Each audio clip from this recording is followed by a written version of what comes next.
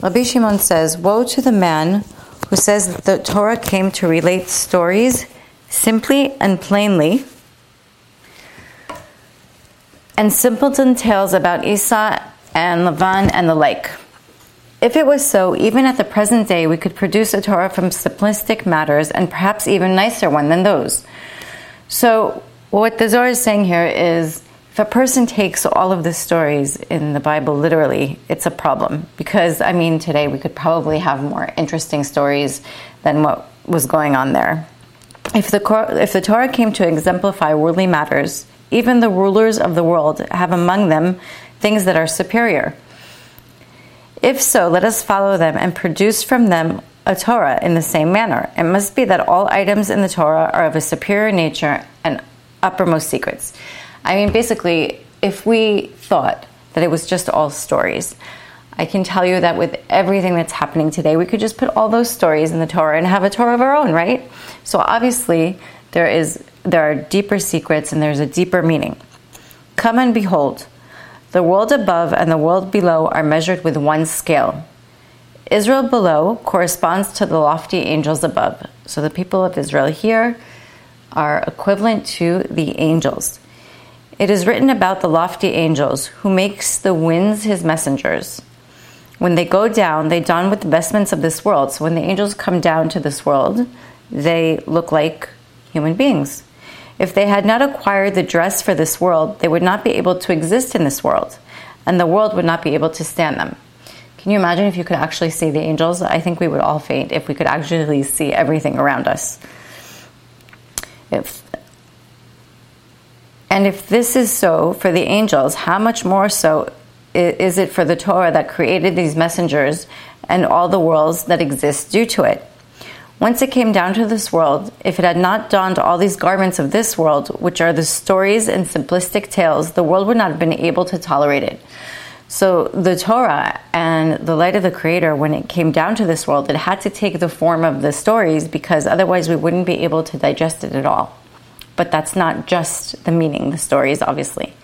Therefore, the story of the Torah is the mantle of the Torah. He who thinks that this mantle is the actual essence of the Torah and nothing else is in there, let him breathe his last breath and let him have no portion in the world to come. So the Zohar is literally saying that if someone thinks that the clothing, the stories, is the actual essence of the Torah, there's no reason for him to be here, and he won't have a portion in the world to come. Therefore, King David said, "Open my eyes that I may behold wondrous things out of your Torah." King David actually asked the Creator to be able to open his eyes to see. That is, look what lies under that garment, under those stories. Come and behold, there is a dress that is visible to everyone. So imagine there's a dress that everyone can see. The fools, when they see a person dressed beautifully, who appears to them distinguished by his clothing, do not observe any further. So if someone looks at someone who is dressed beautifully, that's all they need. They judge according to the clothes. They judge him according to his distinguished apparel, and consider the dress as the body of the man, and the body of the person like his soul. So they think that because the dress or whatever he's wearing is beautiful, the person is beautiful, and then his inner soul must be beautiful too. Similar to this is the Torah. It has a body which is composed of the commandments of the Torah that are called the body of Torah. This body is clothed with garments which are stories of this world. So the Torah has the inner and the exterior. The exterior is the stories, and the internal is the deeper meanings, the Zohar. The ignorant look only at the dress, which is the stories, and are not aware of anything else. They do not look at what lies beneath that dress. Those who know more do not look at the dress, but rather at the body beneath that dress. So for people who are studying actually Zohar and Kabbalah, we don't look at the stories, we look at what's under the stories, what's the meaning of the stories. The wise, the sages, the servants of the loftiest king, those that stood at Mount Sinai, look only at the soul of the Torah, which is the essence of everything. In the time to come, they will look at the soul of the Torah, the inner side. Come and behold, it is also like that above. There exists an apparel, so the clothing, a body, and a soul of the soul. And then it says, woe to the wicked who say that the Torah is merely a story and nothing more, for they look at the dress and no further. Praised are the righteous who look properly at the Torah. Wine lasts only if it's in a jug. The same way, the Torah doesn't last except inside of the actual stories, the inner part, the Zohar. Therefore, there is no need to look except at what is beneath the mantle.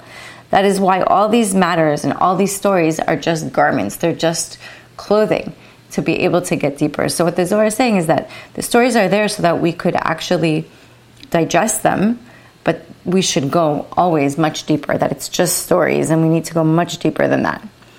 And the next part that I wanted to share with you is the same portion of Baalotcha, verse 88. But the wise shall understand. These are the scholars of Kabbalah. It says about them, and they who are wise shall shine like the brightness of the firmaments.